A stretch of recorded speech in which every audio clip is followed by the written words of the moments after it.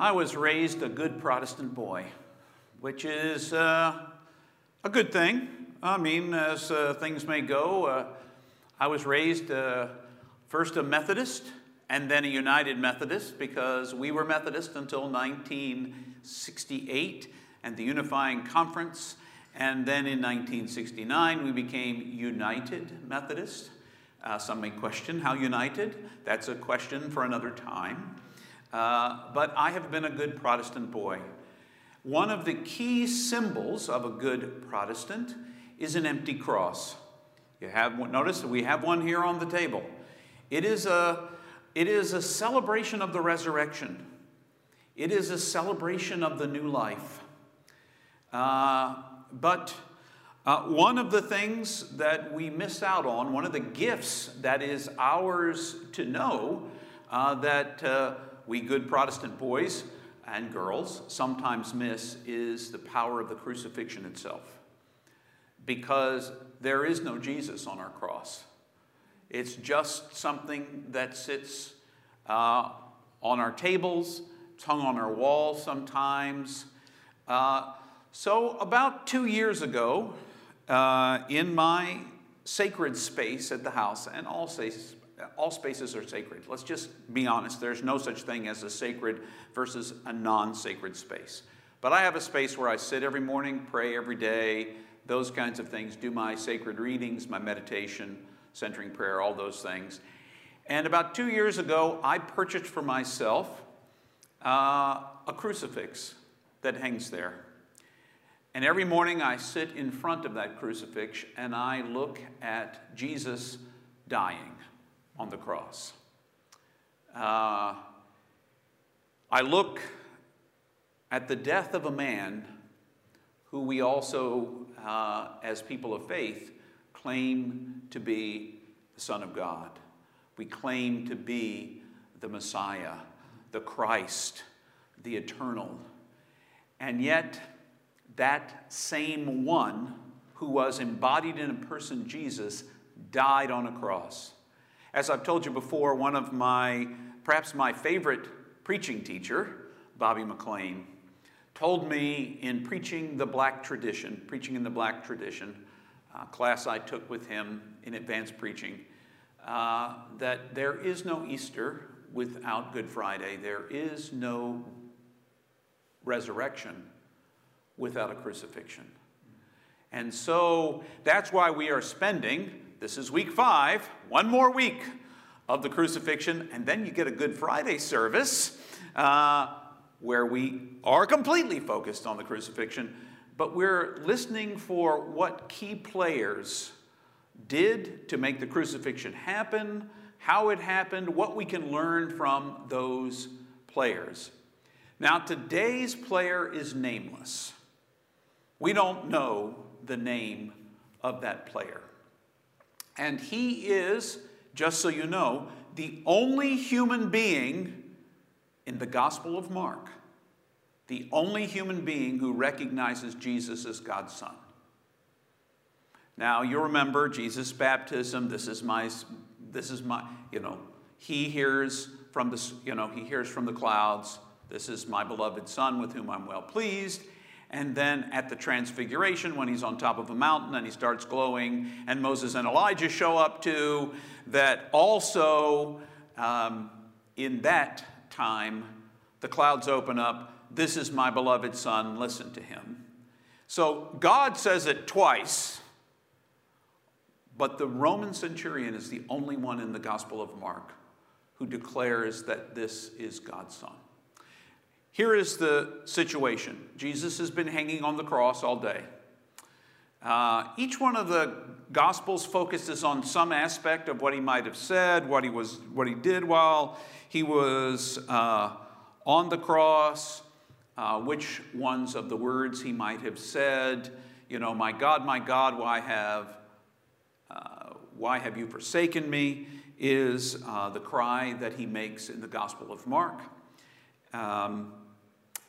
And after he makes that cry, then after, my God, why have you forsaken me, essentially, Jesus gave a loud cry and breathed his last. and the curtain of the temple was torn in two from top to bottom. I'm reading from Mark chapter 15, beginning with verse 37. Sorry. Jesus gave a loud cry and breathed his last, and the curtain of the temple was torn in two from top to bottom. Now when the centurion who stood facing him saw that in this way he breathed his last, he said, "Truly, this man was God's Son." This is our reading for this morning from the Gospel. Praise be to God. Jesus gives a loud cry. The curtain is torn, which would have been far away from here. If it was the literal tearing of the curtain, it's too far away from where Jesus is being crucified for anyone to see it, who was at the crucifixion. But Jesus cries out, breathes his last. The centurion looks at him, faces him, and looking at him says, "Truly this man was God's Son." Now, I sat with that all week long because, we say that. 2,000 years later, we say that. But we've got the resurrection between us and then. This is Jesus dying on the cross. There is no resurrection at the moment the centurion makes this declaration. It is purely a death. Now, let me say about centurions, they've probably seen a lot of death, and they've probably perpetrated it. In fact, Jesus' death on this cross was the responsibility of this centurion. A centurion was the commander of a centurio, a century of soldiers. Now, you would think a century of soldiers is 100. It's not. It's 80. And a centurion is, the requirements were they had to be literate because they had to be able to read the orders that were passed to them. They were in charge of order among the 80 men. They were the ones that drilled them, taught them to use their swords, made sure they were always ready for battle, that their armor was shined, that their swords were ready and sharpened for any battle at any moment. That was their job. They were the leader, and the advancement of centurions was from lower posts. There would be in a legion of troops somewhere between 4 and 6 centuries of troops. And a centurion would rise by moving from, say, the green recruit group of century up to the first veteran group, and then perhaps to the first legion, where the very best, in fact, the centurion who was the head of the first legion was third in command of the Roman Empire, of the Roman armies. So centurions were pretty powerful. They were used to killing. They were used to following orders and giving orders if they're a centurion. And so this man who stood and they were actually fairly well off too. By the time, they were paid well. Their jobs paid them well. Oftentimes when a centurion would retire from the army, he would hire several veterans to work for him, to attend to him and care for his house and that kind of thing. They were not poor by any stretch of the imagination. It was a way to ascend. Centurions had to be 30 years old and have experience. So this is a man who has perhaps and probably seen battle, oversaw Jesus being nailed to the cross himself, and would have overseen crowd control and the like while Jesus was dying on the cross. Now, just a little heads up about crucifixion. Jesus died fast for crucifixion. Sometimes people hung on the cross for 2 or 3 days. It takes a long time to die from asphyxiation when you can't push yourself up to breathe anymore. And that's what you ultimately die from on the cross. He looks at Jesus, who cries out, my God, why have you forsaken me?" Breathes his last and dies. And something in the way he dies moves the centurion to say, truly, this is the Son of God. And that's what I sat with. What did he see? A man acquainted with death? A man who brought Jesus to his death? He wouldn't have been the guy to do the nailing unless he liked the nailing part, because he's the centurion. He can do whatever he wants. But it would have been men under his command who did the nailing. He would have overseen that and made sure that it all happened correctly. He would have followed orders. What was it about looking up at the cross and seeing a man die that would make the centurion see something different in this death than in the other deaths he might have seen in battle in other places? What was it in Jesus? This last cry, this breathing his last and dying. Now, I'm not sure what defines a good death for a centurion in the first century. But I do know that one of the things I'm learning in life is that before I ultimately die and give up this physical manifestation of myself, that I will probably die a number of times. And that in following Christ, he invited me to take up my cross, to die daily, to give up my life, if you will, over and over again. And if you've learned to give up your life over and over again, then that final breathing your last breath is not as big a leap. It's not filled with fear and uncertainty and wonder. It's just another step. And perhaps that's what the centurion saw in Jesus. A man who had come to terms with and peace about his death. Now, let's just be honest. We're not comfortable with death. If you're watching, it's likely you're an American. We do everything we can to hide death from us. We do everything we can to appear like we don't age. You know, from injections in our face to plastic surgery, we do everything in power. Coloring our hair. I don't care if you color your hair. It doesn't matter to me.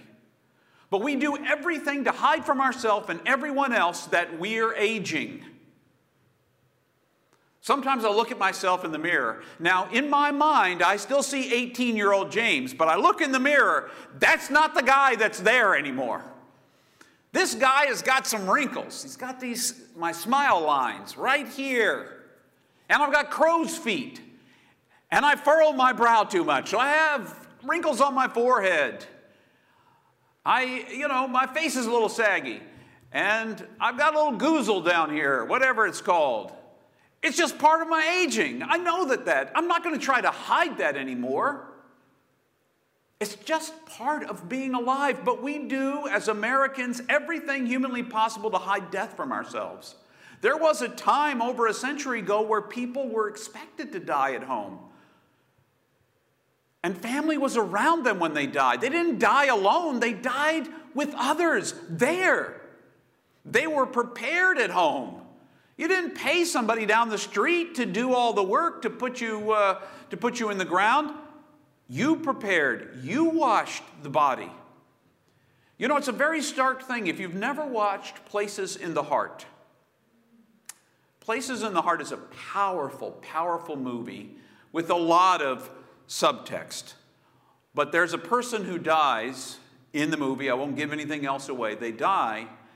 And the family brings him home. They clear off the dining table and lay his body there.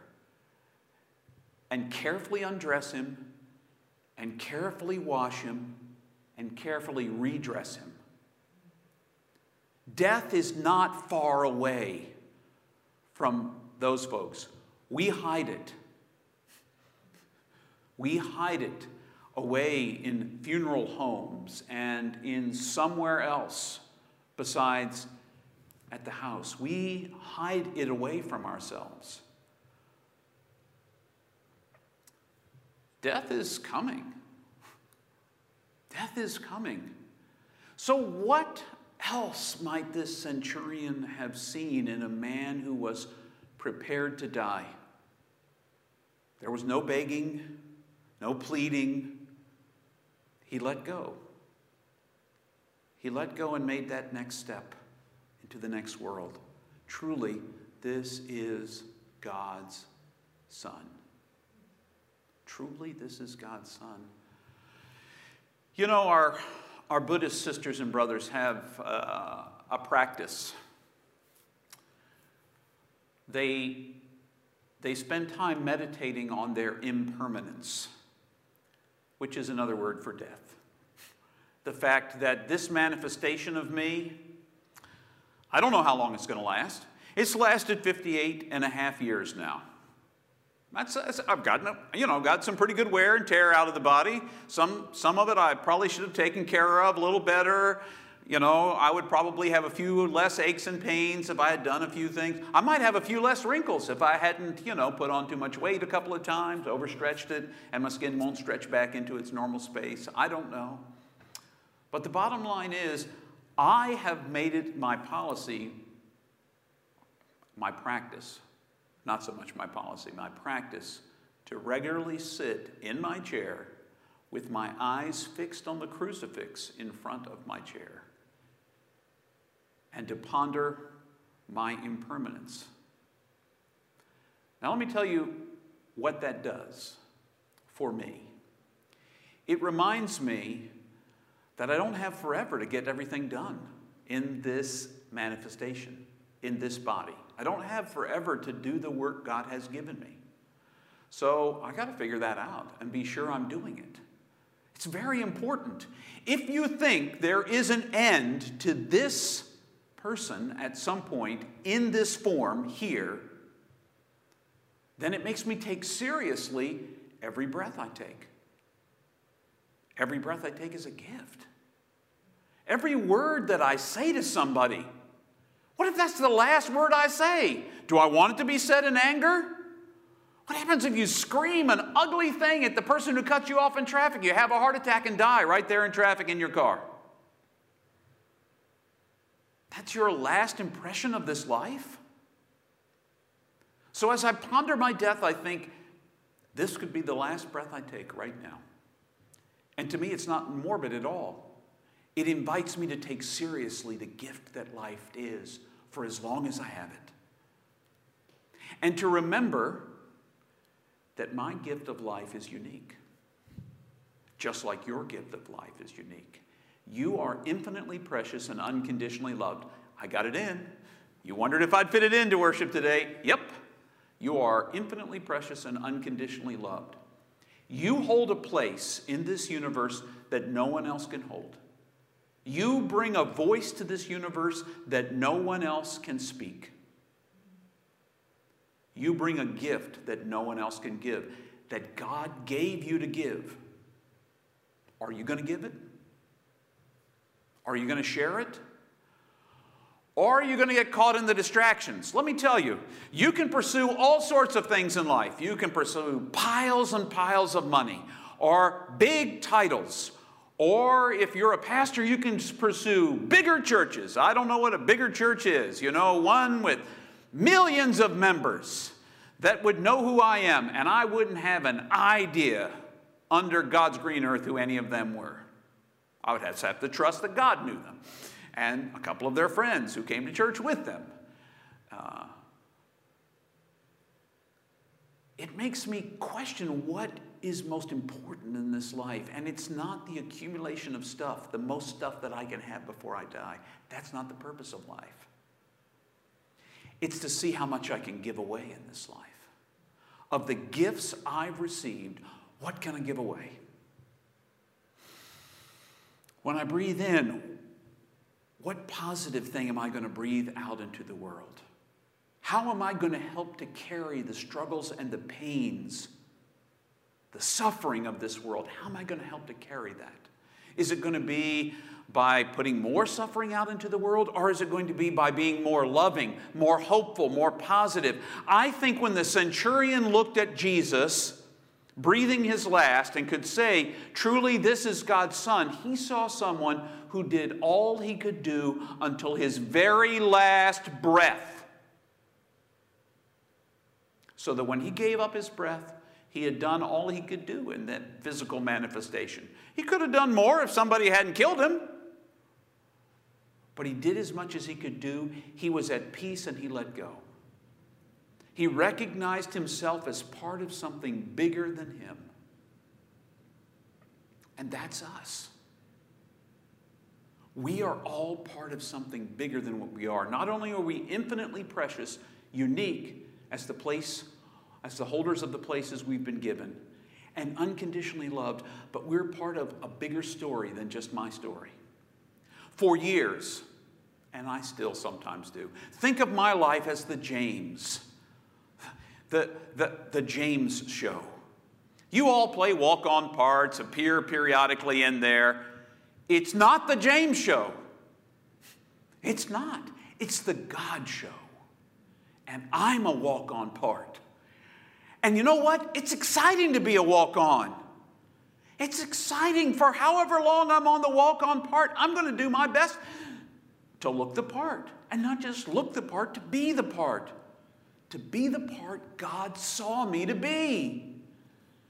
I don't always live up to it. In my worst moments, it's the James show again. It's all about me. It's all about what you can do for me and how I can feel better about me. And look at me, look at me, look at me.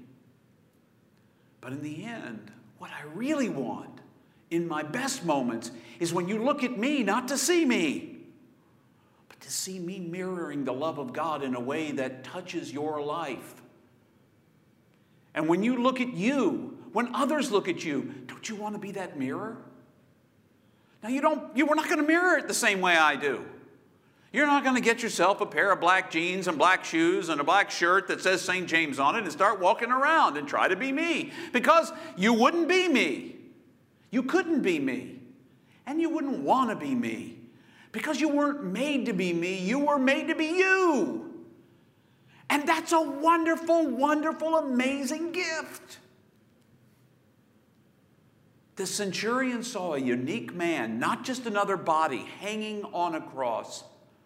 Truly, this was God's Son. Truly, this man was God's Son.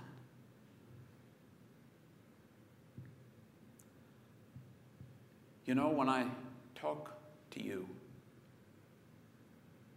I'm talking to the sons and daughters of God.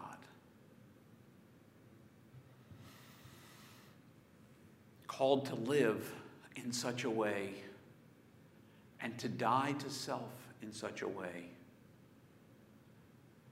that when we die, others will say, truly, this was a son of God. Truly, this was a daughter of God. Now, that's not how we talk these days. It's probably unlikely that someone's going to say about us, oh, truly, that was God's son. Truly, that was God's daughter. But maybe they'll say, wow, I'm going to miss the love of God that came through X, Y. I'm going to miss that. I'm going to miss them. But you know what? They inspired me to be this. When I think about death, and this is my final word for today. When I think about death, I think about funerals. And I've done a lot.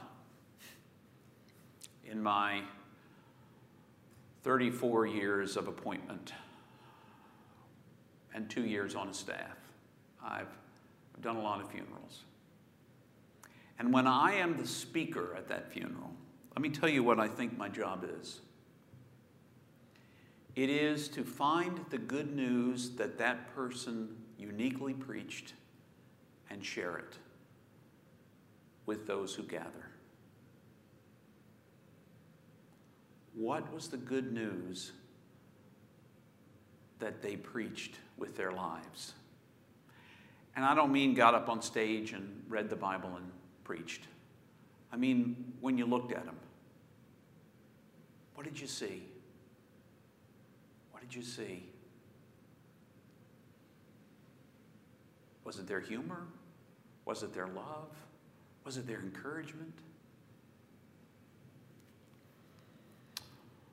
Did they love plants the way God does? Whatever. What good news did they preach?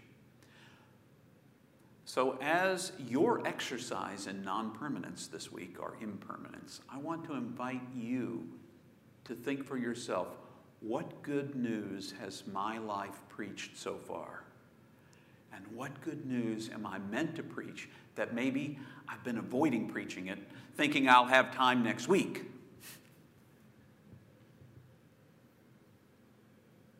And how can I begin to preach that good news now?